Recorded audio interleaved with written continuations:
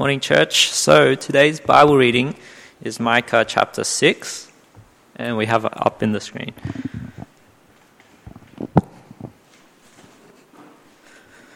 Micah chapter 6. Listen to what the Lord says. Stand up, plead your case before the mountains. Let the hills hear what you have to say. Hear, O mountains, the Lord's accusation. Listen, you everlasting foundations of the earth. For the Lord has a case against his people. He is lodging a charge against Israel. My people, what have I done to you? How have I burdened you? Answer me. I brought you up out of Egypt and redeemed you from the land of slavery. I sent Moses to lead you, also Aaron and Miriam. My people, remember what Barak, king of Moab, counseled, and what Balaam, son of Beor, answered. Remember your journey from Shittim to Gilgad, that you may know the righteous acts of the Lord. With what shall I come before the Lord and bow down before the exalted God? Shall I come before him with burnt offerings, with calves a year old? Will the Lord be pleased with thousands of rams, with 10,000 rivers of oil? Shall I offer my firstborn for my transgression, the fruit of my body for the sin of my soul? He has showed you, O man, what is good. And what does the Lord require of you? To act justly, and to love mercy, and to walk humbly with your God. Listen, the Lord is calling to the city, and to fear your name is wisdom. Heed the rod and the one who appointed it. Am I still to forget, O wicked house, your ill-gotten treasures, and the short ephod, which is accursed? Shall I acquit a man with dishonest scales, with a bag of false weights? Her rich people are violent, her people are liars, and their tongues speak deceitfully. Therefore I have begun to destroy you, to ruin you because of your sins. You will eat but not be satisfied. Your stomach will still be empty. You will store up but save nothing, because what you save I'll give to the sword. You will plant but not harvest. You will press olives but not use the oil on yourselves. You crush grapes, but not drink the wine. You have observed the statutes of Urim, and all the practices of Ahab's house, and you have followed their traditions. Therefore I will give you over to ruin, and your people to derision. You will bear the scorn of the nations. This is the word of the Lord. Thank you, Raymond. Indeed it is. We'll be looking at today's passage, so please keep your Bibles open. Let's pray. Lord, as we heard your word read this morning by Raymond, we're aware that this is a word both of rebuke and of counsel, and also a call to repentance. Lord, help us to sit before your throne this morning with hearts open to what you have to say to us. Lord, have mercy. Enable me, Lord, to speak freely this morning about the matters that your word raises for us as your people. We pray this in Jesus' name. Amen. What does the Lord require? There's an Australian play called A Hard God. It tells the story of the Cassidys, an Irish-Australian family living in Sydney in 1946, struggling to reconcile their faith with the harsh realities of life. Dan Cassidy and his family suffered during the Great Depression of the 1930s, But they survived, and Dan became the rock on which the rest of his family depended. His elder brother Martin was a poet, working as a labourer on the Warragamba Dam. His younger brother Paddy lived in terror of his alcoholic, razor-wielding wife Sophie, who was a compulsive gambler as well. While at home, Dan's teenage son Joe was secretly attracted to Jack, his school friend. As the story unfolds, several incidents threaten a crisis of faith for all the main characters. First, Martin is drowned under suspicious circumstances at the Warragamba Dam. He had been pointing out the evils of Marxism and what was going on in Russia. Then Sophie brings home another man into her marital bed, forcing Paddy out onto the streets, raising questions about divorce. Then Dan's failing eyesight causes him increasing pain, which is eventually diagnosed as cancer. That disease which can really challenge your faith. And then, of course, Joe. Well, Joe is rejected by Jack, who declares that their love is a mortal sin in God's sight. Homosexuality is also a challenge to Christian faith. I had to study this play as a teenager. I can still remember how uncomfortable it made me feel. I had to go back and read a little bit about it in preparing this morning. It's a very powerful story because the author, Peter Kenner, draws heavily on his own childhood experiences. These are basically real characters with real problems. But the story ends not in hope, but in hardness, because the moral of this play is that God is a hard God. God is a hard God. So the characters blame God. Of course, this is not a new problem, is it? The circumstances of life can be hard, and perhaps one reason why many Australians are so hard to evangelise is due to this kind of wrong thinking about God, which is also evident in our passage today. People expect God to give them what they want. They resent God for reminding them of the truth, and they blame God when things go wrong. But is our suffering in this world really God's fault? Is God really a hard God, as these people say he is? What does the Lord require of us? Micah chapter 6 is like a courtroom drama. The Lord is the complainant, and he has a legal case to bring against his people. So this is my first point for today. The courtroom drama begins. We read in verse 1, "Listen to what the Lord says. Stand up, plead your case before the mountains, let the hills hear what you have to say." God is calling upon creation itself to be the jury in this case, because creation can stand as an impartial observer to our behaviour across the ages. Our lives are just too short, and we lose perspective on the big picture. But the mountains and the hills and the everlasting foundations of the earth, well, they can stand witness against all of us when God calls us to account. Sin has set a controversy between us, a debt to pay, a trespass to atone for, a defilement to cleanse. And if God seems hard, well, it's only because we've underestimated the seriousness of sin. Do you remember the parable of the talents that Jesus once told? One of the servants in that parable accuses his master of being a hard man. "Master, I knew that you are a hard man, harvesting where you have not sown and gathering where you have not scattered seed. So I was afraid and went out and hid your talent in the ground. See, here is what belongs to you."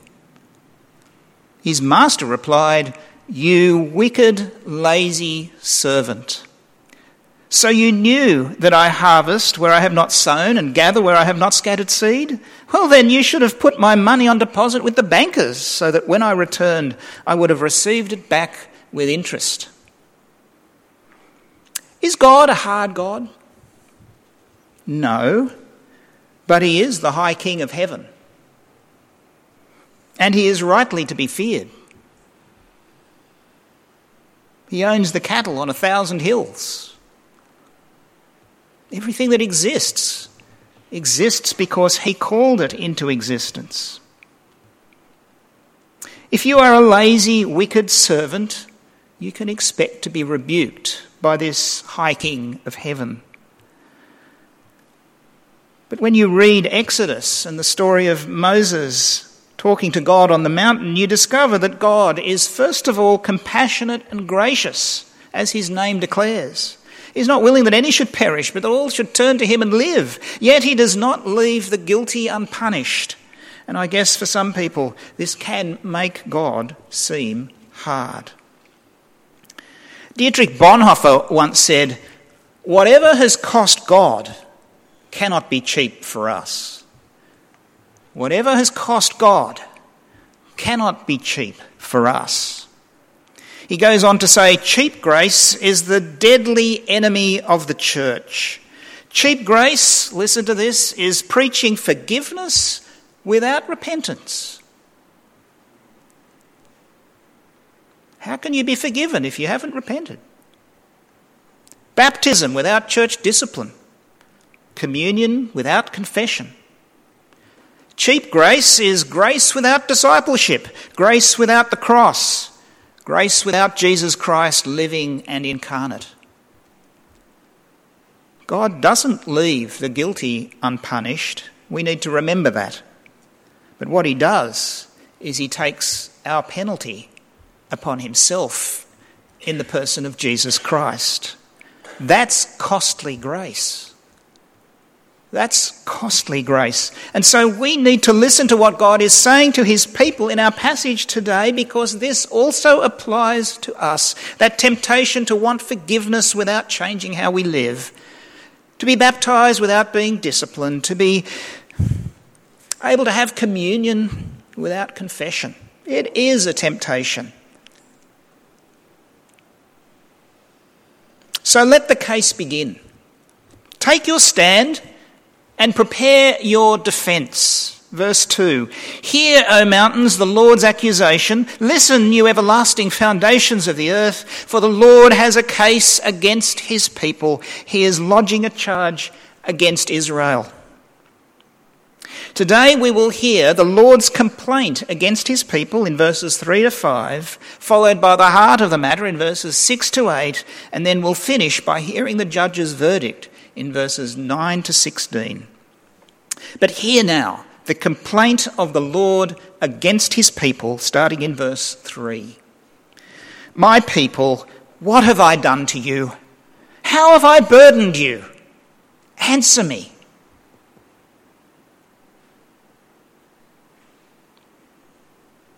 Is this the language of a hard God? Is God a hard taskmaster, a cruel overlord? No, this is the language of love. It's genuine, it's heartfelt. I mean, God could have trotted out a long list of offences and said to his people, pay up. If he kept a record of wrongs for the purpose of merely condemning us, I'm sure that's how this speech would have gone, but that's not who God is. He's not a cruel or hard God, but he is the high King of heaven, and he is also a loving and good God. This is a heartfelt appeal. It's as if he's saying to his people, as he says in Isaiah, a prophet who lived the same time as Micah, "Come now, let us reason together. Though your sins be like scarlet, they shall be white as snow." God wants to reason with his people. So in verse 4, he begins to share an account, some of which Derek shared in our kids' talk this morning. What did God do for his people? "I brought you up out of Egypt and redeemed you from the land of slavery. I sent Moses to lead you, also Aaron and Miriam. My people, remember what Balak king of Moab counselled and what Balaam son of Beor answered. Remember your journey from Shittim to Gilgal, that you may know the righteous acts of the Lord." This is one of those moments where God gets out the old photo album. You ever done that? Been to your grandparents' place and they say, well, let's talk about the stories of the family, and we go back and we look at all those black and white photos and where our family line comes from. And God's kind of doing that here for his people Israel. He's got out the old photo album and he's reminding his people of all the good things that he's done for them. "I brought you up out of Egypt, don't you remember? I redeemed you from the land of slavery. And I sent Moses and Aaron and Miriam to lead you on your way and to teach you my word and my ways. And then after that, you crossed the Jordan River from Shittim to Gilgal, and I protected you from the enemy's curse. Don't you remember? Balak hired Balaam, son of Beor, to bring a curse upon you. But the more Balaam tried to curse you, the more I gave him words of blessing, until at last Balak, the king of Moab, gave up in disgust. O my people, what have I done to you? How have I burdened you? Answer me. Just for the record, God's people really did nearly destroy themselves at that time, but it wasn't God's fault. God will never curse his own people unless we break faith with him under the terms of the covenant. The covenant contains covenant curses which we can bring down upon ourselves, but it's never arbitrary. So Balaam in the end devised a very clever trap with which to tempt the Israelites into sin, to break the covenant, to bring down the covenant curses upon themselves. He went to Balak one last time. He said, O king, get the women of Moab to entice the men of Israel into worshipping the Baal of Peor. Try sex, try pornography. Tempt them with that idolatry to bring God's judgment down upon their own heads. And it worked. God's judgment broke out against his people until Phinehas intervened. But if you look at our passage today, you won't find any of those details there, will you? God doesn't actually drag up the past. I'm just sharing with you the details that they would have known also took place. God doesn't go back and rake up those details. He could have mentioned the Baal of Peor by name in verse 5 if he wanted to. He could have told his people that they're a bunch of no-hopers who ran after other gods and never really loved him anyway. But God doesn't do that. Instead, what he does is he calls on his people as a loving father, perhaps as a jilted husband or a gracious and wise king. And he says, O my people, remember your journey from Shittim to Gilgal, that you may know the righteous acts of the Lord. Remember your calling. Remember your first love. Remember the righteous acts of the Lord. So he says in verse 5, remember your journey from Shittim to Gilgal. What does that mean? What does that mean? Well, Shittim is actually just about a stone's throw away from Gilgal. They're very close to each other. You can see one place from the other. But theologically, they're in different worlds. Why are they in different worlds? Well, because Shittim is on this side of the Jordan River in the land of Moab, but Gilgal is on that side, on the other side of the Jordan, in the promised land. Theologically, they are worlds apart from one another. And here's the point that God is making. He's saying to his people, despite your many failures, you did end up entering the promised land. Joshua took you over the Jordan River on dry land. Remember the journey from Shittim to Gilgal. How God graciously enabled you to enter the land. That's a miracle of the first order. It's grace.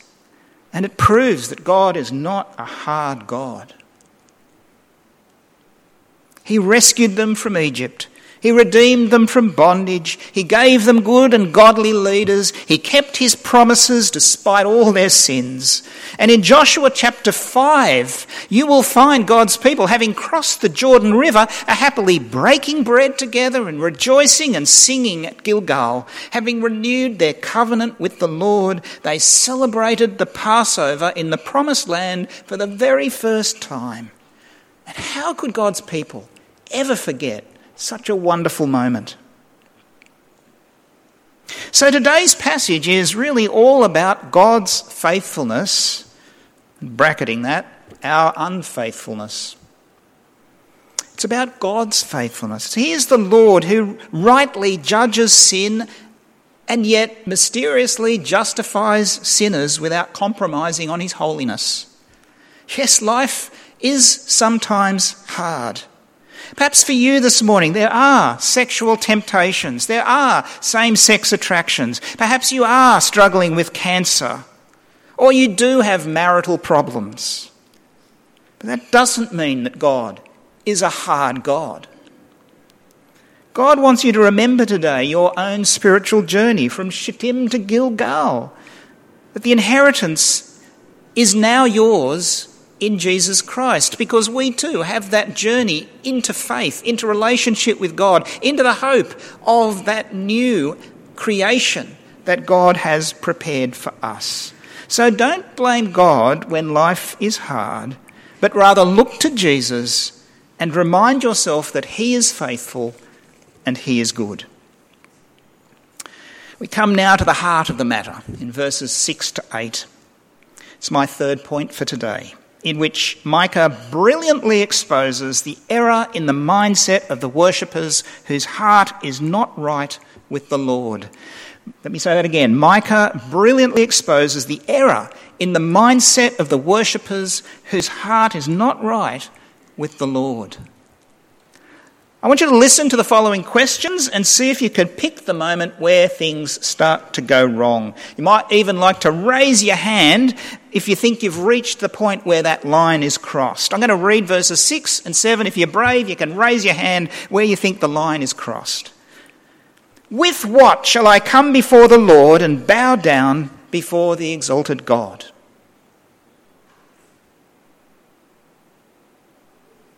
Shall I come before him with burnt offerings, with calves a year old? Will the Lord be pleased with thousands of rams, with 10,000 rivers of oil?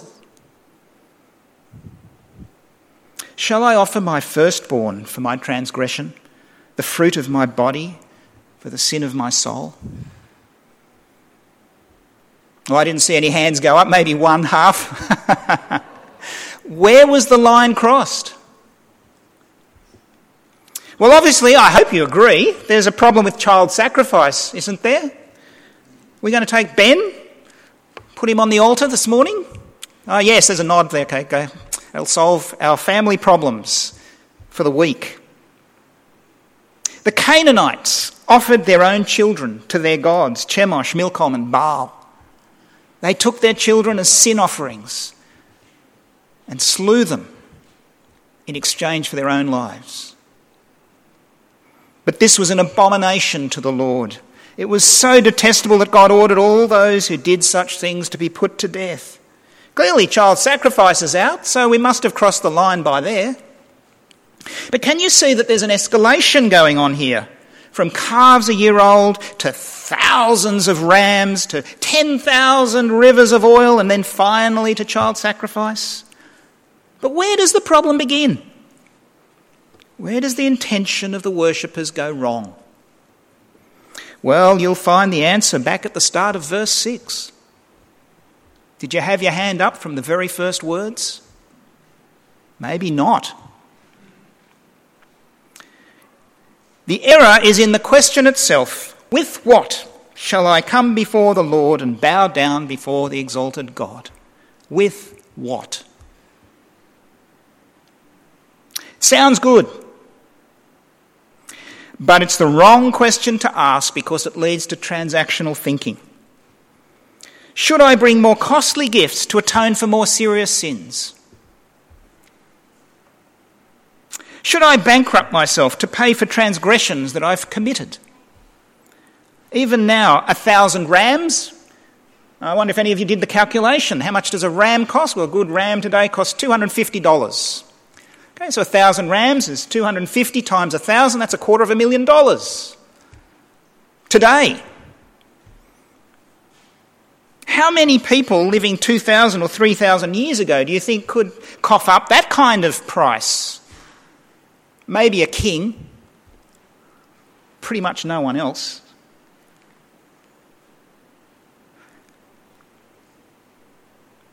What does God really want? Does he want your possessions and your money? Or does he want you? That's why Micah chapter 6 verse 8 is such a precious verse. For this is where we come to the heart of worship. As it says, "He has showed you, O man, what is good." And what does the Lord require of you? To act justly and to love mercy and to walk humbly with your God. It's a different answer, isn't it? Completely different answer. God doesn't require thousands of rams or lambs or rivers of oil. What God requires is you, the real you. The you who lives behind that mask that you put up every day. The you who knows your inmost thoughts. What God wants is you, your life, your love, your very self. But that's the very thing that the worshippers in Micah's day were holding back. And often it's what we hold back too. Ourselves. Ourselves. In fact, they began to treat their sacrifices like payments rather than as opportunities to give thanks and praise to the Lord. And the result is this disastrous bidding war that escalates to the point of absurdity, profanity. Instead of opening their hearts to the Lord and letting God's word transform their minds, they become engaged in this shallow transactionalism, and it has to stop. So Micah breaks in verse 8. "He has showed you, O man, what is good. And what does the Lord require of you? To act justly and to love mercy and to walk humbly with your God." To act justly by doing what is morally right. To love mercy even as God has been merciful to you. And to walk humbly with your God, being mindful of your own fallenness. To live your life in this way is to set yourself in radical opposition with the world around us. Because the world is living that transactional life, thinking that they can either ignore God entirely or bring something to atone for their sins. So much that passes for justice in our world today is actually just cynical virtue signalling. Like the proposed referendum to change the Constitution, it'll do nothing for those terrified residents of Alice Springs and other outback communities. Christians should have nothing to do with such cheap grace transactionalism. We need to get alongside those who are suffering, and through prayer and hard work and gospel ministry, bring hope to the hopeless and healing to the hurting. So we come to my final point for today, in which we hear the judge's verdict, starting in verse 9. "Listen, the Lord is calling to the city, and to fear your name is wisdom. Heed the rod and the one who appointed it." In other words, listen to God. "Am I to forget, O wicked house, your ill-gotten treasures and the short ephah which is accursed? Shall I acquit a man with dishonest scales, with a bag of false weights?" What have they been doing? Cheating. Lying, deceiving.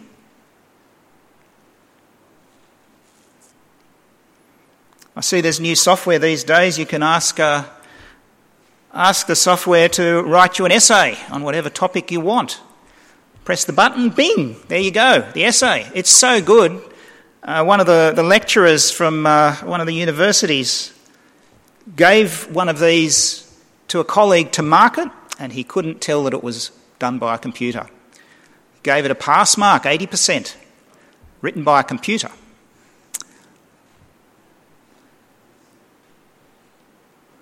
Very tempting for students.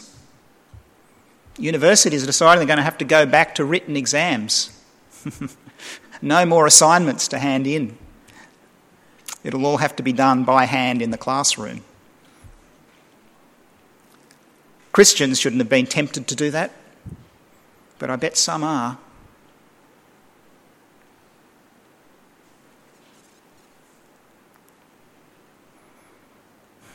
The ethics of these people who live in the city of Jerusalem are an embarrassment to God and a disgrace to the church.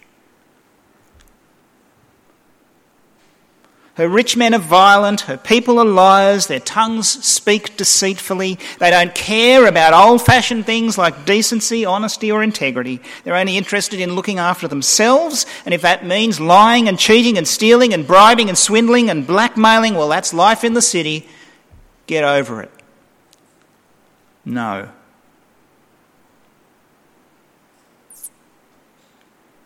No, says the Lord, that won't do. In verse 13, therefore, says the Lord, I have begun to destroy you, to ruin you, because of your sins. I think this judgment lies over Australia at the moment. And what we need is not changed laws, but a revival in the church.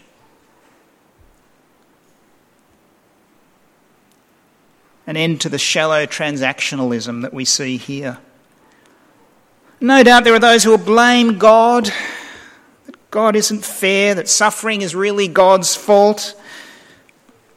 But isn't it rather the case that these people have brought it all upon themselves by their own sinful behaviour? That's what God's word says here, because of your sins.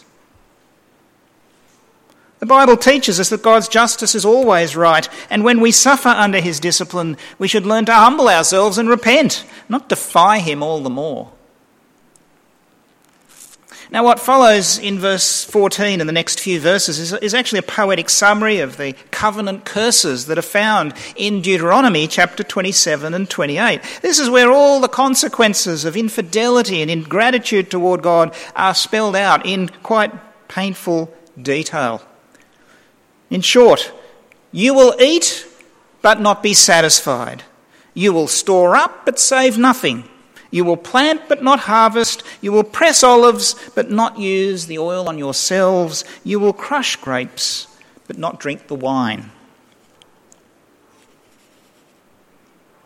Your life will be robbed of all enjoyment, and you will be very unhappy.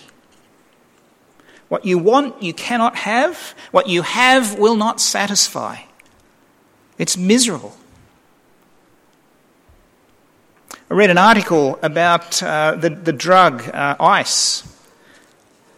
It's causing all kinds of terrible problems, particularly in the homosexual community in England, where it's used very widely. And the article shares that the drug actually multiplies many times the libido, the desire to have sex. It's almost uncontrolled desire to have sex. And yet you cannot reach resolution. So they go around eternally unsatisfied, but driven.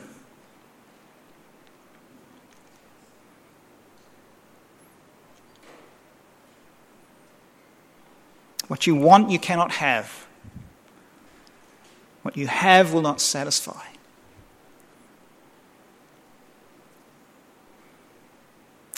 When we live in a world like this, we need to be wise, because what God is giving us is an opportunity to turn back to him, to confess our sins and to live. It's not too late. So don't get caught in a trap of denialism. People of Micah's day were content to keep on sinning and paying off their sins through religious acts as though God can be bribed. Not much different to people today who come to church just to feel better about themselves but never really grow up into spiritual maturity. Today's passage should teach us that this is not authentic Christianity, because what God really wants is you.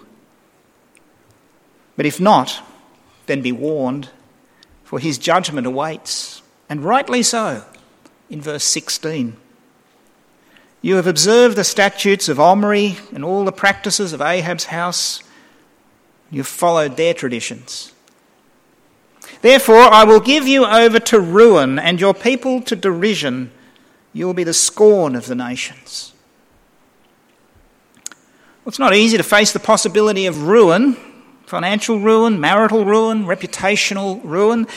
I don't know how I would go if I had to face public ruin. I'm sure it would put my faith to the test. And scorn, derision, mockery, well, these are not easy to take either.